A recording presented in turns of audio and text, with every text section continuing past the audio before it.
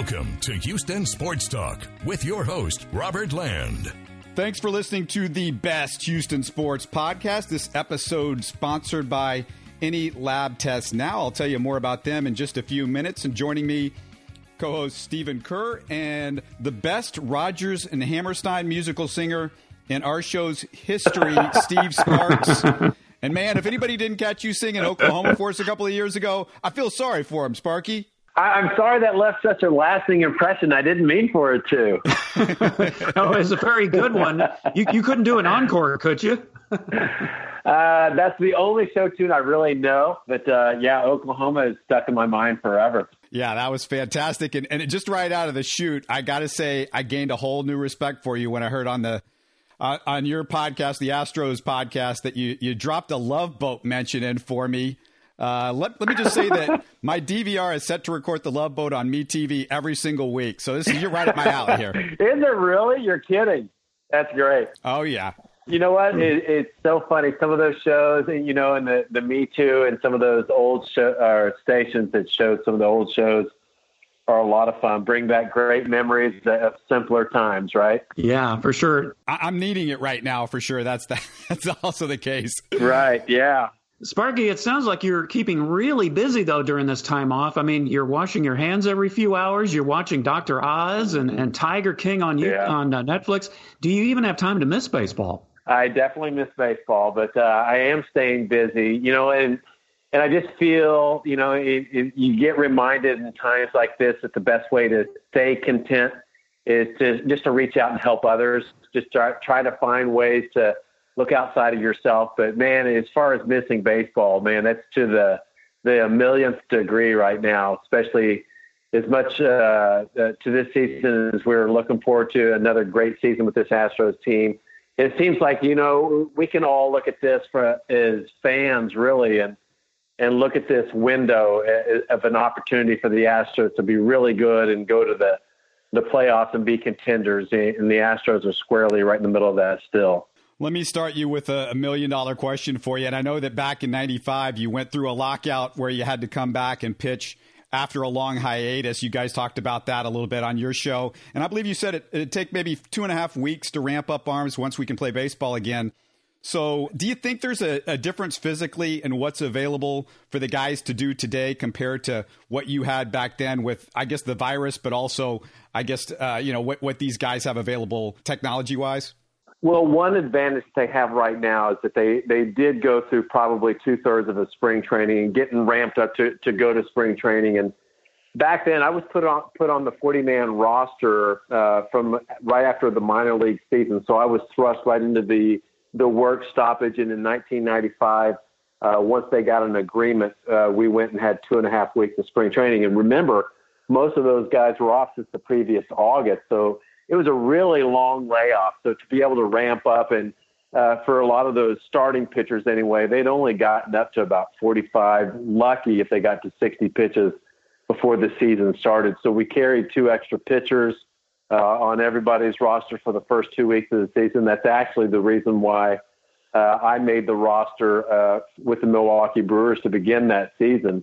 And if it wasn't for a couple of injuries early on in the season, I probably would have got sent back down to the minor leagues. But there were some injuries and some guys weren't really pitching well, so I got to stay.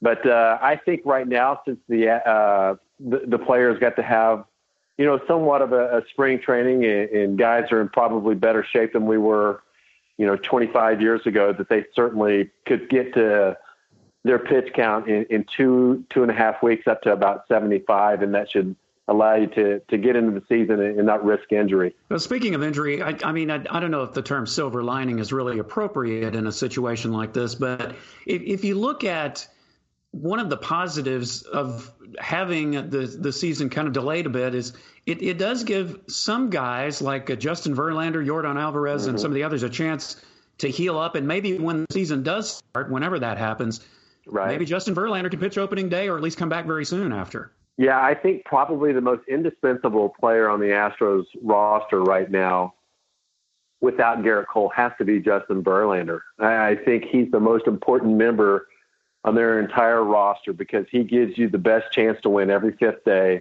and you're going to have to rely on him to be the horse.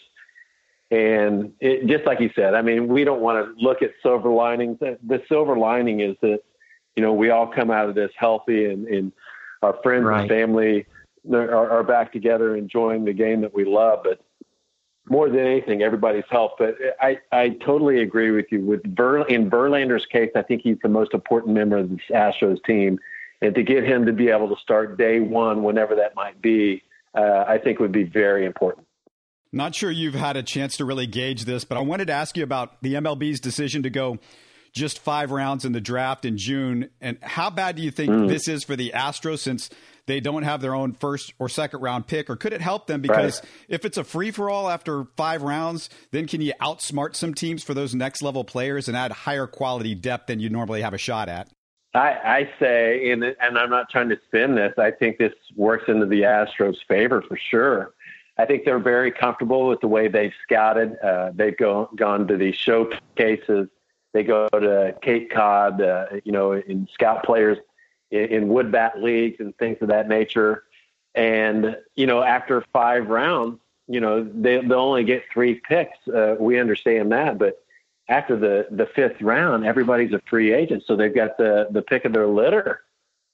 So, it's just a matter of using that money wisely and going out there and using your resources and the way you evaluate players is certainly going to be different from the way that other teams do. But I think the Astros feel very good about their methods, and they've proven to be very good at tapping into some of these markets with late rounders that have done very well.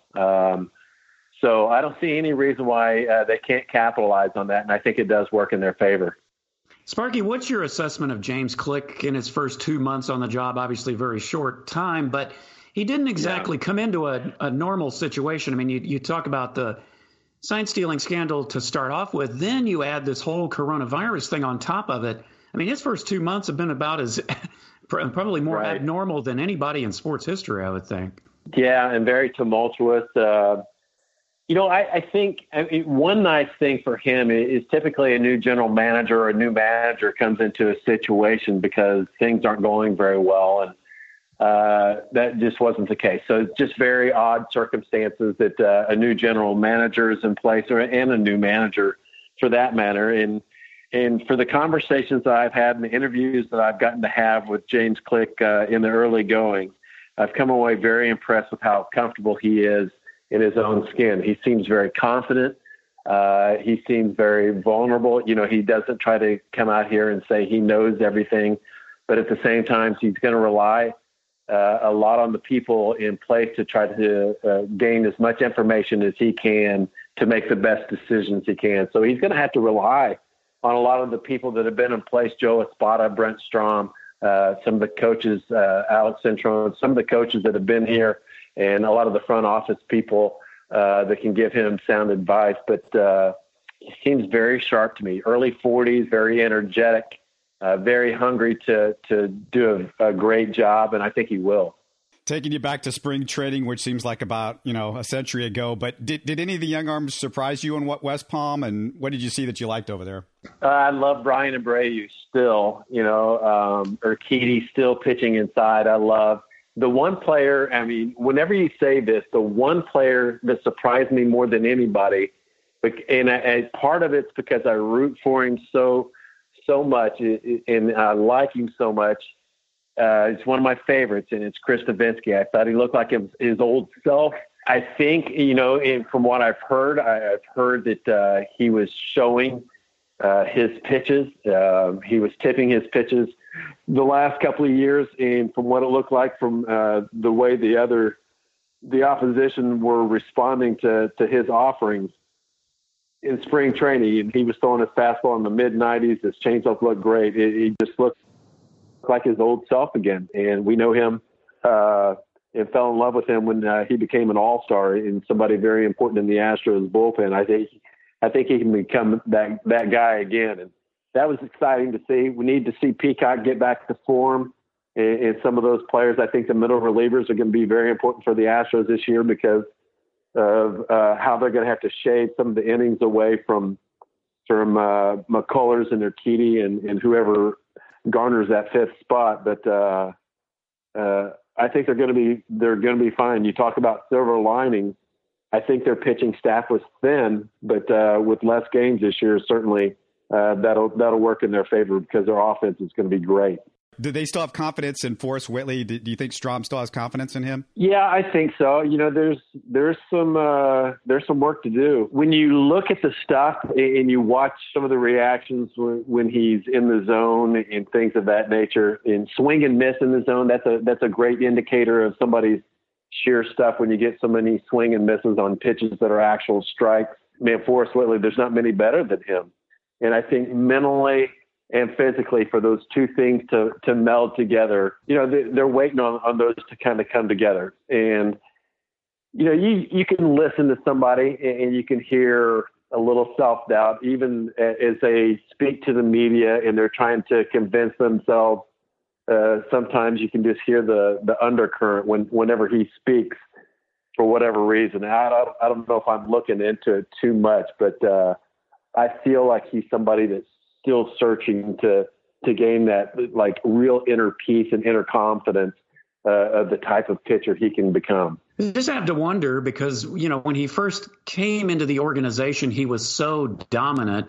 I don't know if overconfidence would be the right word to use, but do you think sometimes pitchers can maybe get a little too comfortable in their own skin, especially when they go through the minor leagues and kind of blow through, and then as the competition gets tougher, they suddenly find out, wait, this isn't quite as easy as I thought it would be. Do you think that may be somewhat the case with Whitley in his current situation? I think so. In somebody that is never really struggled until this point, and I certainly was never that type of pitcher, but I certainly saw a lot of pitchers as I was going through the minor leagues for such a long time of pitchers who experienced failure for the first time at the AA or AAA level.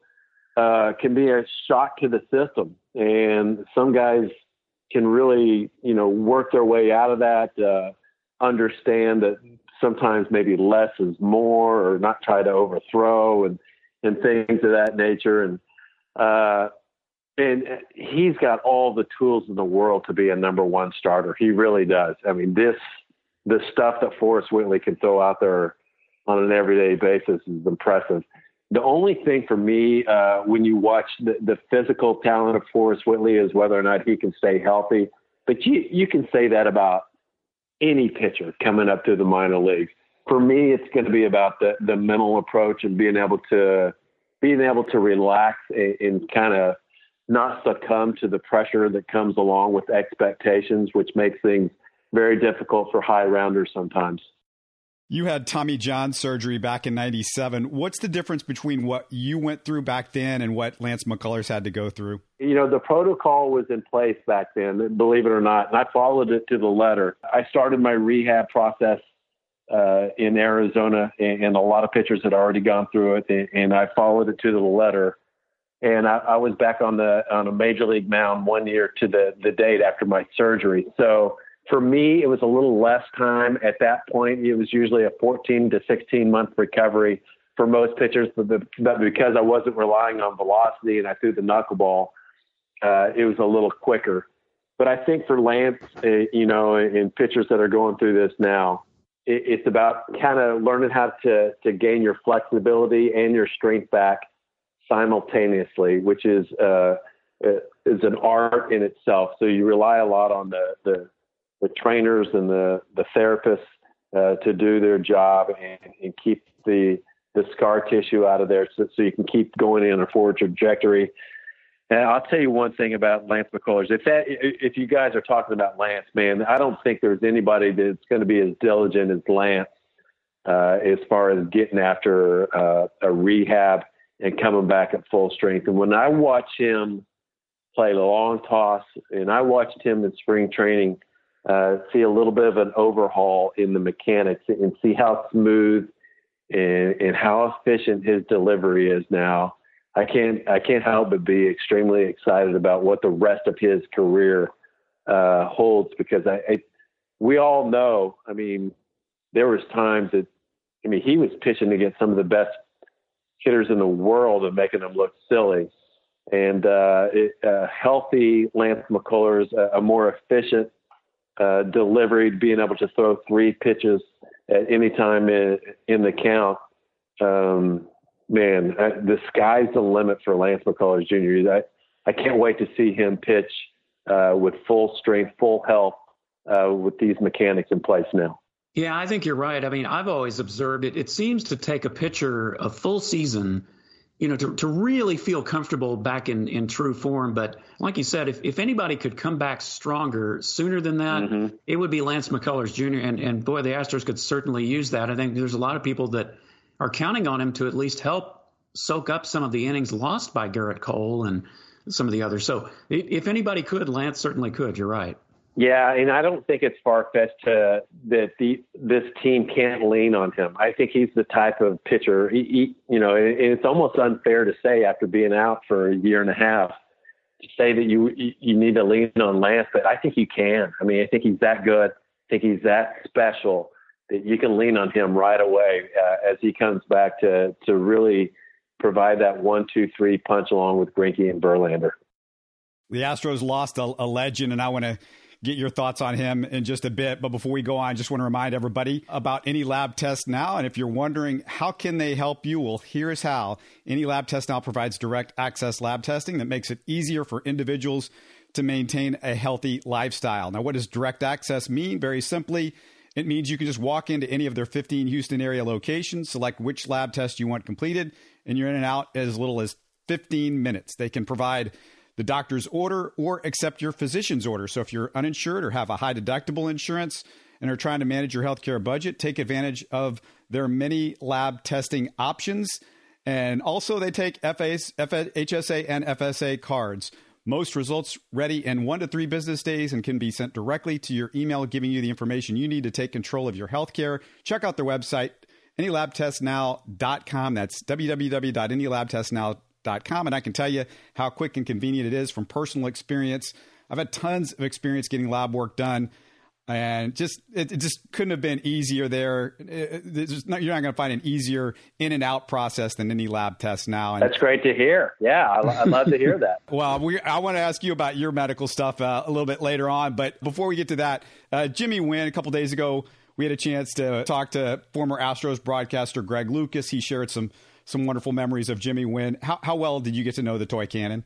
I got to know him pretty well, and I've become pretty involved with the Grand Slam for Youth Baseball and the scholarships they provided for a lot of high school kids to go to college throughout the years. And Jimmy was very active in that and actually sponsored a scholarship for one of the recipients every year. And just knowing how many thousands of visits he made in the community and how active he was after an 11-year Astros and Colt 45's career and played 4 more years with some other teams. But I mean, just what a true hero in this community. I really looked up to him, and you're talking about somebody who was content with their life and content with reaching out in the community and helping others. That was Jimmy Wynn. I'll miss him.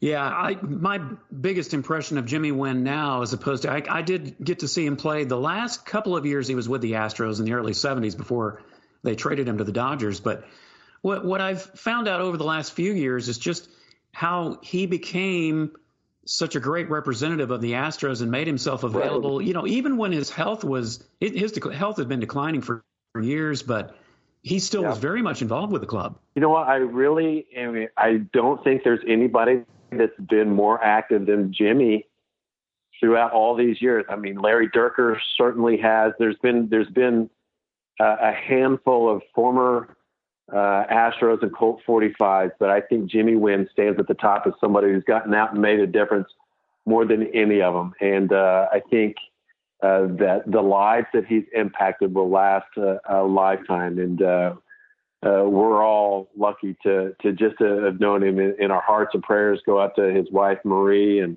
the rest of his family, because he's going to be missed. 78 years old, but he lived a very, very full life. Yeah, he's just fantastic. I mean, I loved getting a chance to talk to him. I feel lucky that I got that chance. Yeah, what a nickname, right? What a great nickname. The best in the Astros history, right? I think so. It's one of the best I've ever heard. When you think of everything that represented Jimmy Wynn was the power, the great arm, and everything in the the size when you put it together and saying toy cannon. I mean, it just fit him perfectly. Let me ask you this, Steve, because there's I don't know if you caught this on Twitter in the last few days, but Evan Gattis had a quote which I thought was real interesting. He said, "For the record, quote, I have zero bad feelings towards Mike Fiers. We have actually texted, and I hope he didn't get too much hate mail and threats. He was our teammate," unquote. And I as the Mike Fiers thing unfolded, and I had a chance to talk to Mike, just really great guy. I thought he was one of the nicer guys in the clubhouse. And I wanted to ask you, Steve, because you've been a pitcher. You might have a unique angle on baseball's, I guess, quote unquote, unwritten rules about what you should and shouldn't say and how to do things once you leave a certain team. How do you see the anger that has been directed towards Fiers by Astros fans? And I don't mean the death threats or anything like that, but should fans or his former teammates be upset with him about what he said? Yeah, it's a tough question. So, it's really hard sometimes to understand what people's motives were and what their intentions were. And I guess that not many people will ever really understand what maybe Mike's intentions or motives were. And if they're pure, then I get it. And there's no reason for me to believe that they weren't pure, and for him to say that, it was hard for him to see maybe a team take advantage of young players trying to make a name for themselves in the game, that he just wanted to call attention to it. So I'll take him at face value. And there's no reason for me, with the dealings that I had with him on one-on-one basis, to believe otherwise, because he was always vulnerable. He was always honest with me and gracious to do interviews and to kind of lay it out there. So I don't have ill feelings, and I don't, I certainly understand that people are passionate about their team and the way things have turned out. It's certainly disappointing, but I'll just kind of leave it at that. I'm not going to hold a grudge, and especially in times like this, when there's so many more things that are more important, then I'll rest my laurels on trying to stay healthy and take care of my own family. Right. Yeah, exactly. Are you surprised that the voice, or I guess the spokesman, as far as the players are concerned, lately has actually been Carlos Correa? I would have thought someone like Alex Bregman or maybe Justin Verlander might have been kind of the face of this whole thing once the players started talking. Well, I'm not surprised that it's Carlos, because he is so eloquent and well-spoken and smart. And I just think he says the right thing at the right time, and that goes a long way. Not to say that the other guys you mentioned could not or would not do the same, but I've always felt like Carlos has had that demeanor and a very nice calm about him. So I'm not surprised. And I'm anxious to read. Chandler Rome's got an article. Did it come out this morning? Yeah, it was today. About Carlos? Or Sunday. Okay, yeah, I'm anxious to read that. I haven't read that yet, so I'm anxious to read that. I'm a big fan of Chandler anyway, and to see what he wrote about Carlos, I'm anxious to read that. I'm a big fan of Carlos Correa as well. I think this team is a million times better when he's in it. And I think the world of him as a person, and I love his talent. And I think he's a good spokesman. I think he's the perfect spokesman for this team during a tough period. The big revelation in that piece to me was the fact that Correa has stopped eating sugar. And Steve, I've stopped eating sugar. Wow. And I tell people it's not a bad idea. And it's something I think a lot more of us should think about. I mean, I get my sugar out of fruit, and it's great, and I love it. And I don't miss, after a while, you just don't miss it. You don't really miss. And you have like a piece of cake or a cookie or something like that, and you go, oh my God, this is way too much. It's funny. I went through a 20-year period where I never had a soft drink when I was playing ball, and you never even think about it once you just kind of stop something. And right now, I haven't had red meat in 3 or 4 months. You learn certain things about things, and you have to make decisions of what's best for your lifestyle at a particular time. And I think when you make that commitment, you don't miss it. And then once it becomes a habit, once things have taken place for maybe 3 or 4 weeks, they become habits, and then you don't think about it as much, which is the best thing. So, wow, sugar, that's a big one though, right? And you guys have learned that, there's substitutes, and when you can have an apple or blackberry or something like that for a substitute, it's more natural, then it makes you feel better, not only mentally, but physically. How you feeling? And tell us, can you explain what it felt like, what happened to you? What do you remember about that? Well, I don't remember a whole lot. So, I mean, if people don't know, I had a heart attack in December, and it was a massive heart attack. And my wife had gotten me to the hospital less than a minute before I had the heart attack. And what I do remember was that it felt like curtains were closing, curtains were coming down, and I kind of ducked underneath, and I was trying to get her attention as she was trying to get somebody's attention to help me, telling her that I was going down. And that's the last thing I remembered. And I had 99% blockage in the Widowmaker artery, and I died 3 times. They brought me back to life, and I've been on the road to recovery since then. So changed some things. There wasn't any problems with my blood pressure or cholesterol or anything, no symptoms leading up to it, shortness of breath, anything like that. It was just family history that I wasn't really well aware of, that I had in my family, that I didn't know the extent of it. So very fortunate that I'm here. But yeah, I've made some changes. They told me, red meat causes a lot of inflammation in your body. It restricts blood cells. So I stopped that, and fried foods and desserts basically for the most part. So I'm eating a lot better. I'm doing cardio for 45 minutes, 6 days a week, and I'm feeling great, and I'm fortunate right now that I've got the time to do all that stuff and do things right. I was worried going to spring training. It's kind of funny because we were staying in a hotel on how I was going to be able to do dietary wise, but it worked out fine. I figured it out and have less trepidation going into a season, knowing that I can stay pretty healthy throughout the season and do things the right way. Well, we're certainly glad you're here too, Sparky, and that you came through it all right. I was going to ask you if it was a hereditary situation. That I know there are tests for that, but most people don't realize it until it's too late in some cases. So for you, it's very fortunate. You were talking about the lab test, and I've got to say this: there's one thing that if you're listening, somebody's listening, and they're hearing this, and they want to get a test done, and it's the test to see what your calcium score is. That's one thing that I think if I would have been doing, I think if your insurance doesn't cover it, it costs $100.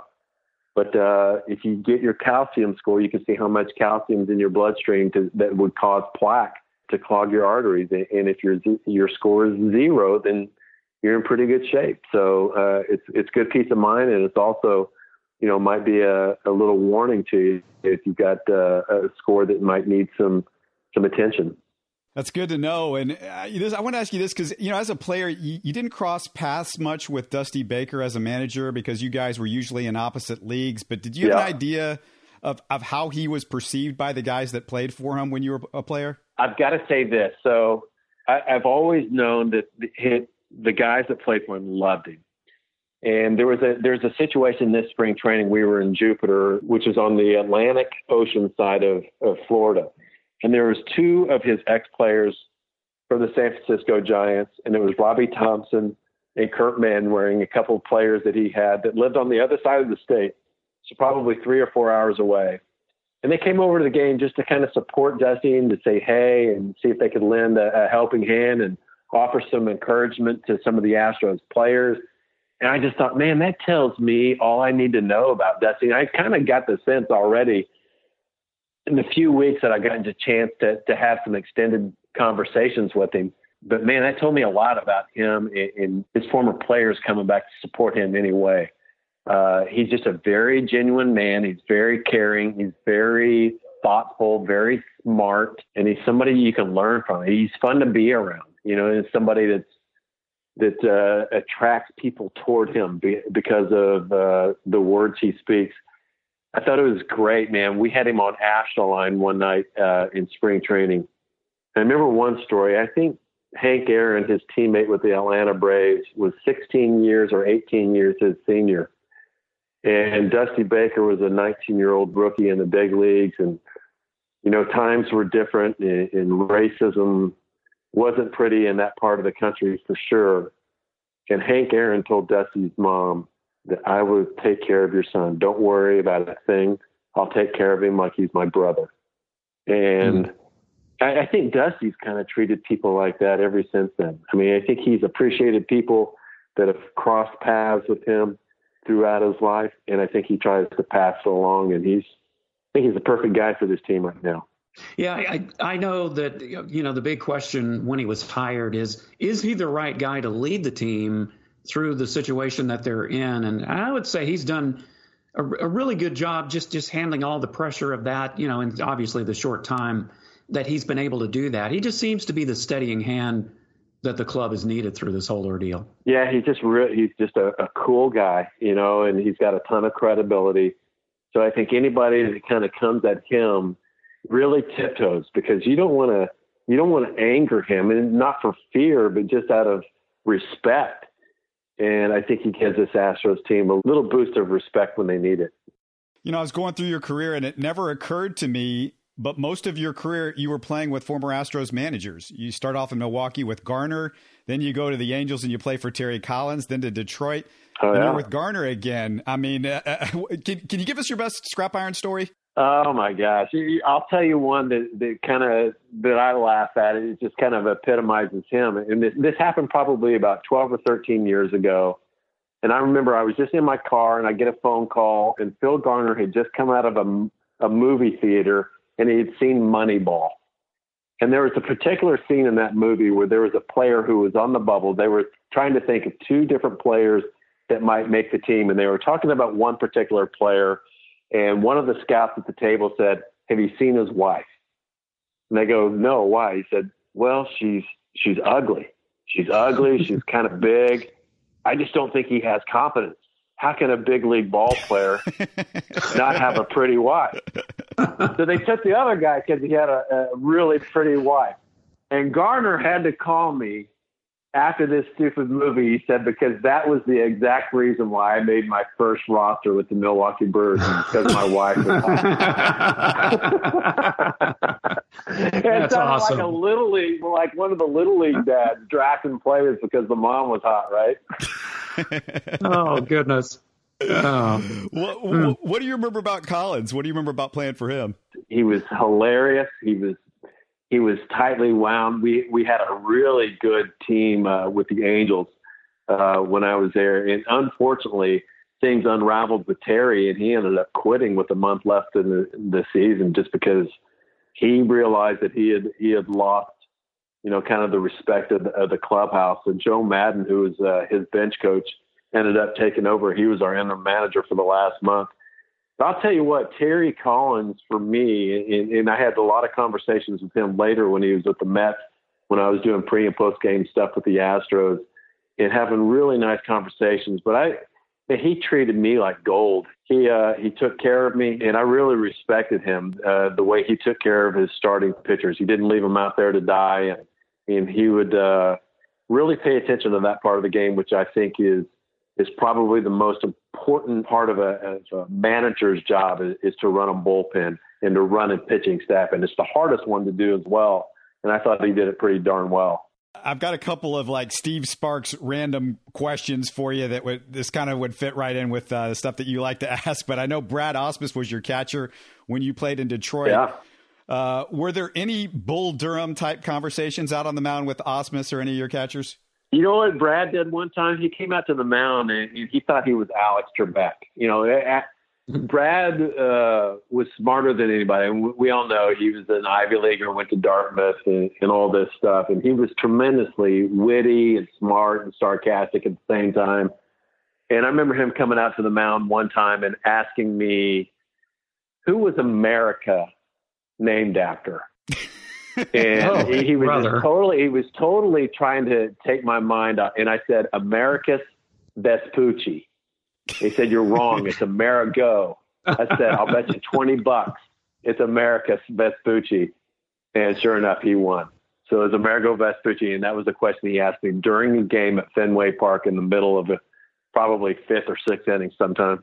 You grew up in Oklahoma. I'm wondering, when and where was your first Major League game that you saw in person? It was at Municipal Stadium in downtown Kansas City. Before Kauffman Stadium was built, they had an older stadium, and it was a twilight doubleheader that I got a chance to see the Cleveland Indians, and their catcher was Ray Fosse against the Kansas City Royals in a doubleheader. And it was probably 1970 or 1971. And it was really close. I don't know if you guys are real familiar with Pete Rose's collision with Ray Fosse. Sure. That really changed the course.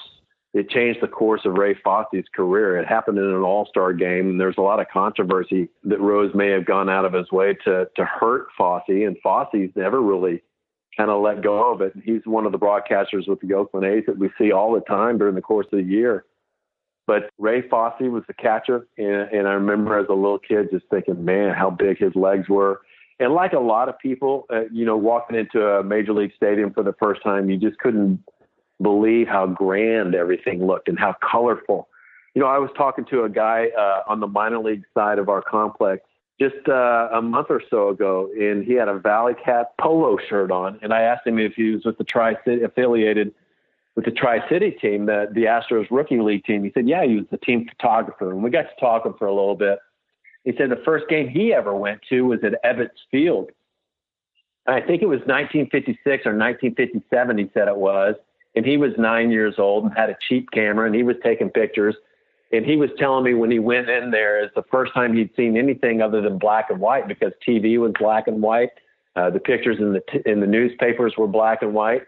And he was showing me these pictures as he was telling me the story. And it was the picture of people in the stands, and the men at the game had the suits on with the nice looking caps to go with, and they had neckties, and the ladies were in dresses, and it just looked so old school, looked so cool. And he was telling me about, different parts of the stadium. And he said, my dad and I finally worked our way to the first base side by the Dodgers dugout, and my dad told me to hop over the railing.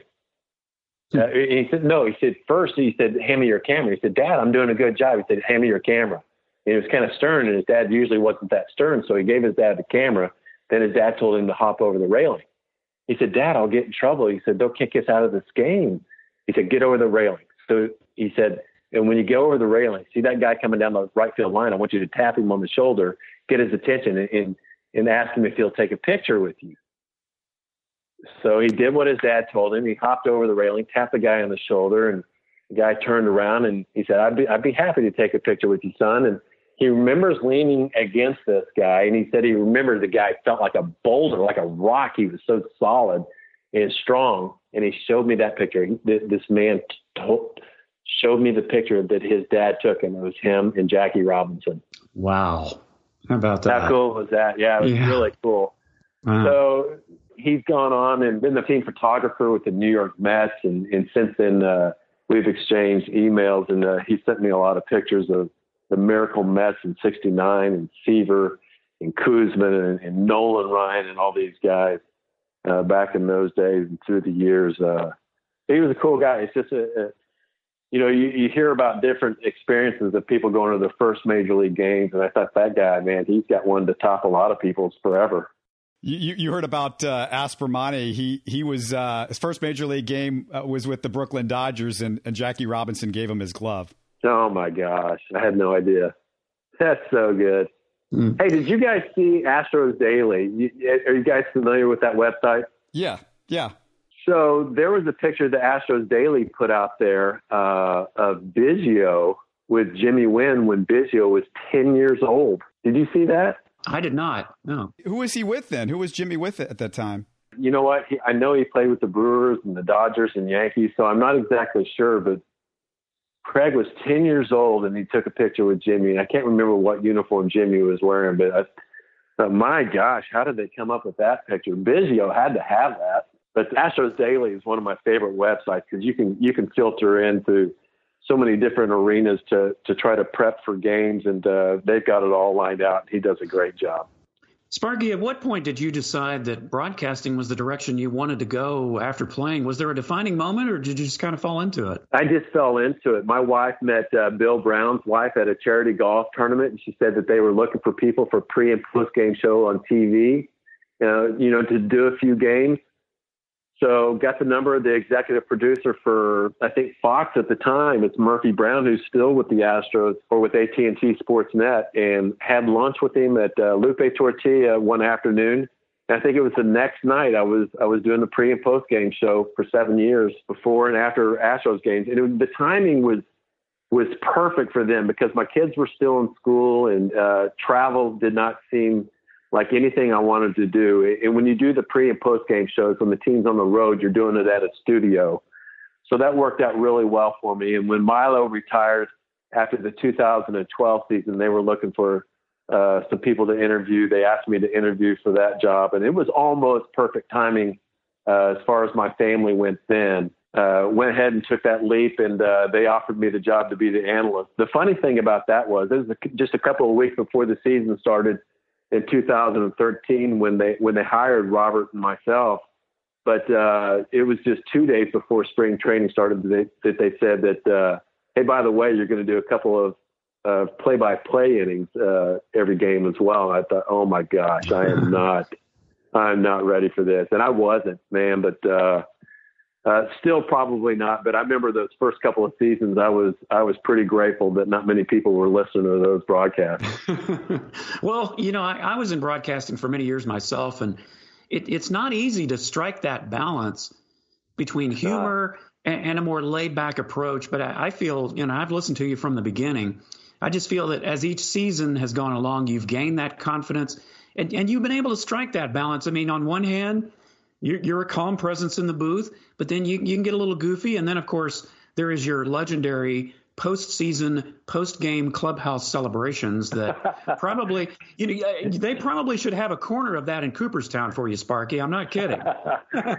Well, I don't know what happens down there. And a lot of people think I'm inebriated. I'm not. I'm having a good time. I might have, I might nurse a beer, as things go along, or take a chug of the champagne, but I'm just having a good time, and I'm excited for these guys that I've really come to, just get close to, and I've become a fan. What the hardest thing for me broadcasting wise was, and Milo, I would call Milo about every other day on my way home from a ball game, and he was encouraging me to push my enthusiasm. The hardest part was, as a player and as a pitcher, say if you give up a home run, you get trained for whatever reason to be a consistent athlete. You have to really train your heart to slow down when things go the wrong way. So when I give up a home run, it was almost, instead of my heart rate racing, it would go the other direction because I just trained myself to go that way.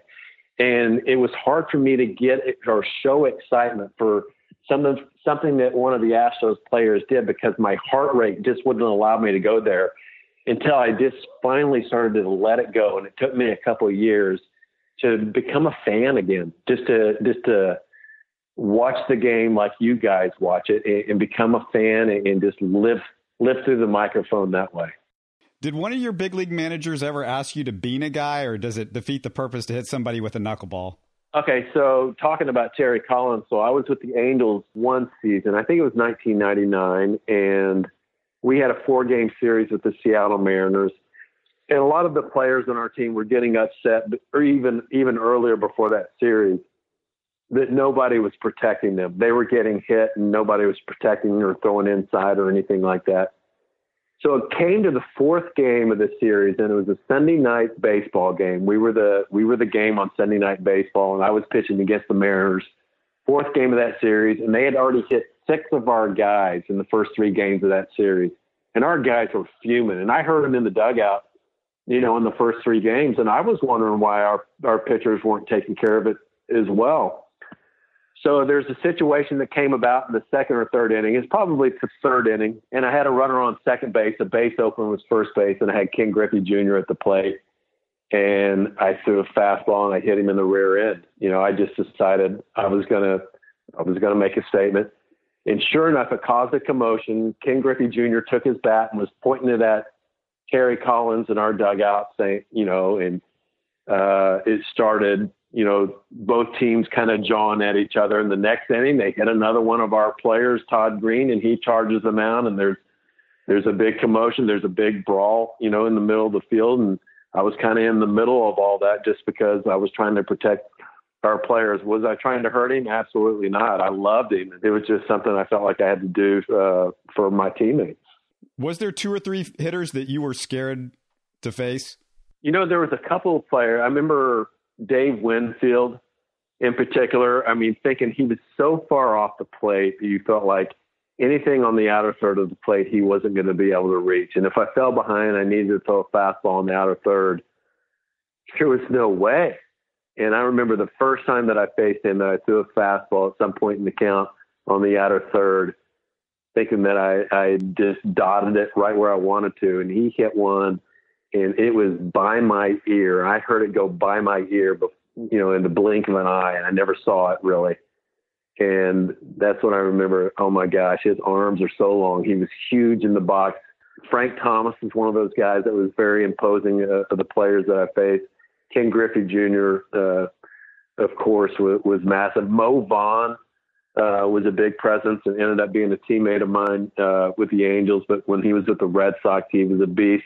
And the other guy who people don't talk about enough was Albert Bell, one of the best right-handed hitters that I've ever seen. And he could set up pitchers with the best of them.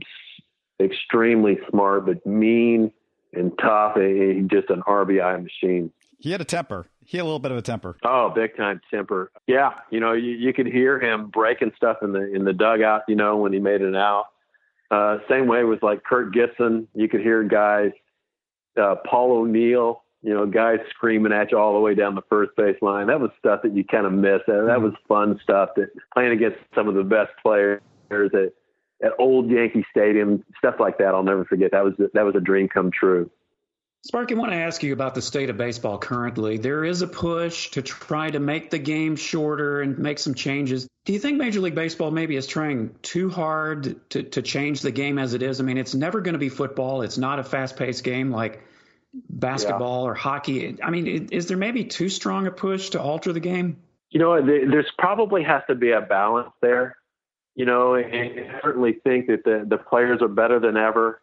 And you wonder if the attention younger fans coming up can put up with the length of the games and the lack of action.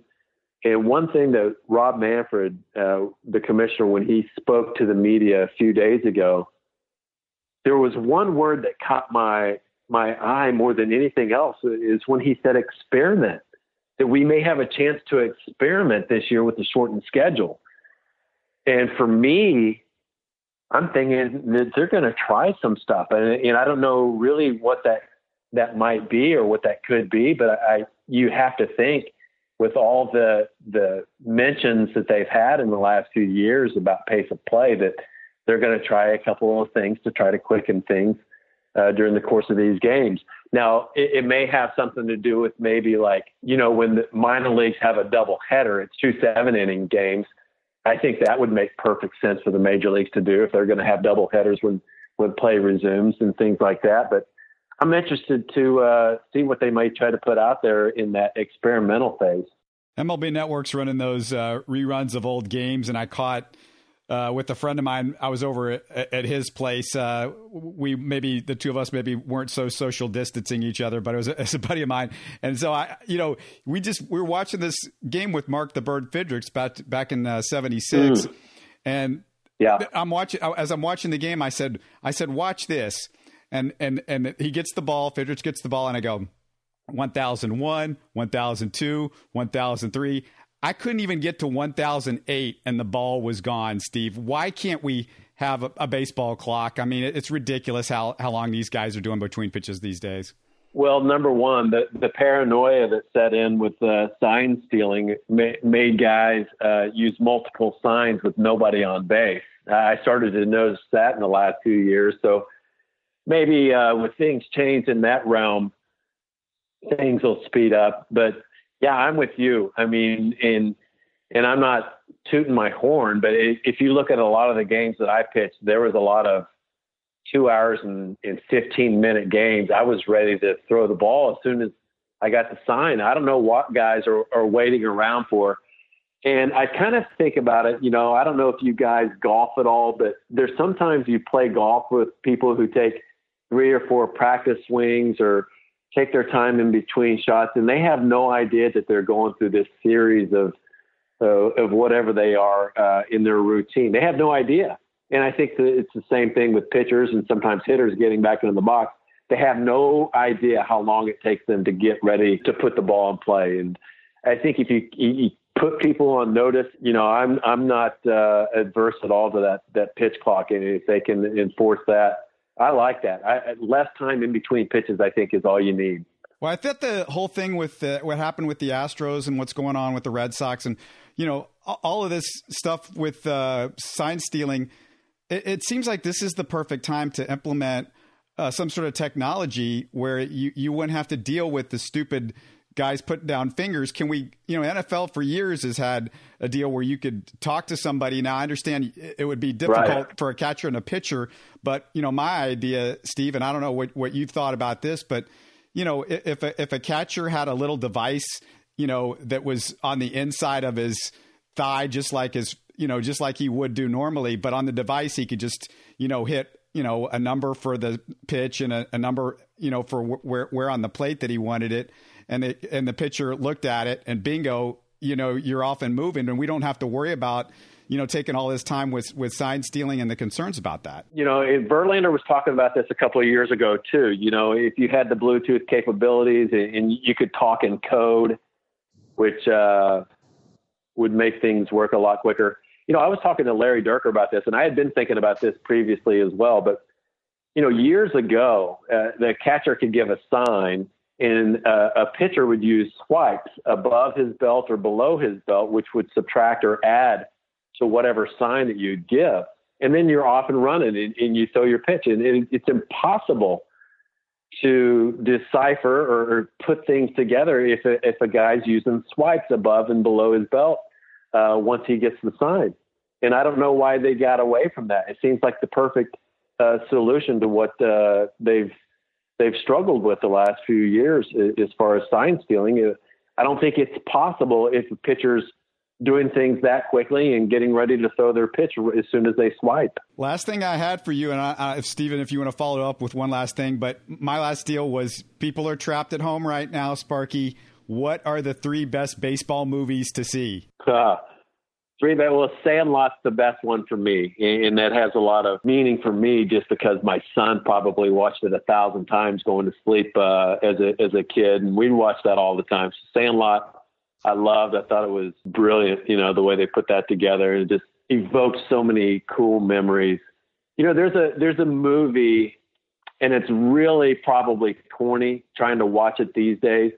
But I would just remember whenever I was a kid and we got the TV guide, I always looked to see if this movie was going to be playing. And I love this movie, and it ended up being a Broadway show. And I saw Jerry Lewis play the devil in this, but it was called Damn Yankees. And I loved that as a kid. And I'll probably at some point in the next few weeks try to see if I can find that on YouTube or somewhere. But it's called Damn Yankees with Ray Walston, who ended up being Mr. Hand in Fast Times at Ridgemont High. Nice, he was the devil. A guy named Tab Hunter. This movie was in the 50s, so I'm sure the production is probably not as what it cracked out to be when I was a kid, but I really look forward to seeing that. The handful of times I got to see that as a kid, just a baseball movie anyway, went a long way. But the other ones, man, I love A League of Their Own.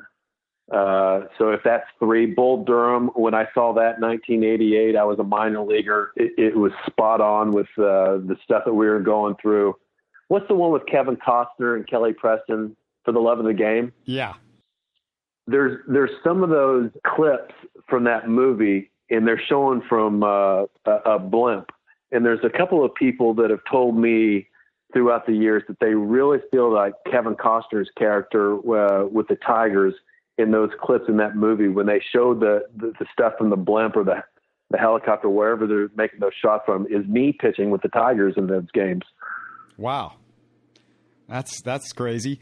What about, I mean, I always talk about this, and I guess people think it's maybe a generational thing and it wouldn't work these days. And it's not the most PC movie, and I get it, but the original Bad News Bears, come on, man, that's a great film. Oh, I loved it.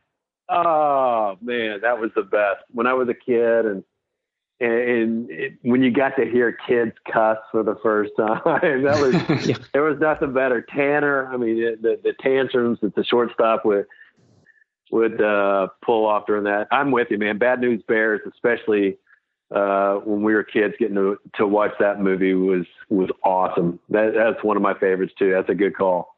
I think mine was The Rookie. Mine was The Rookie for sure. That's a great one.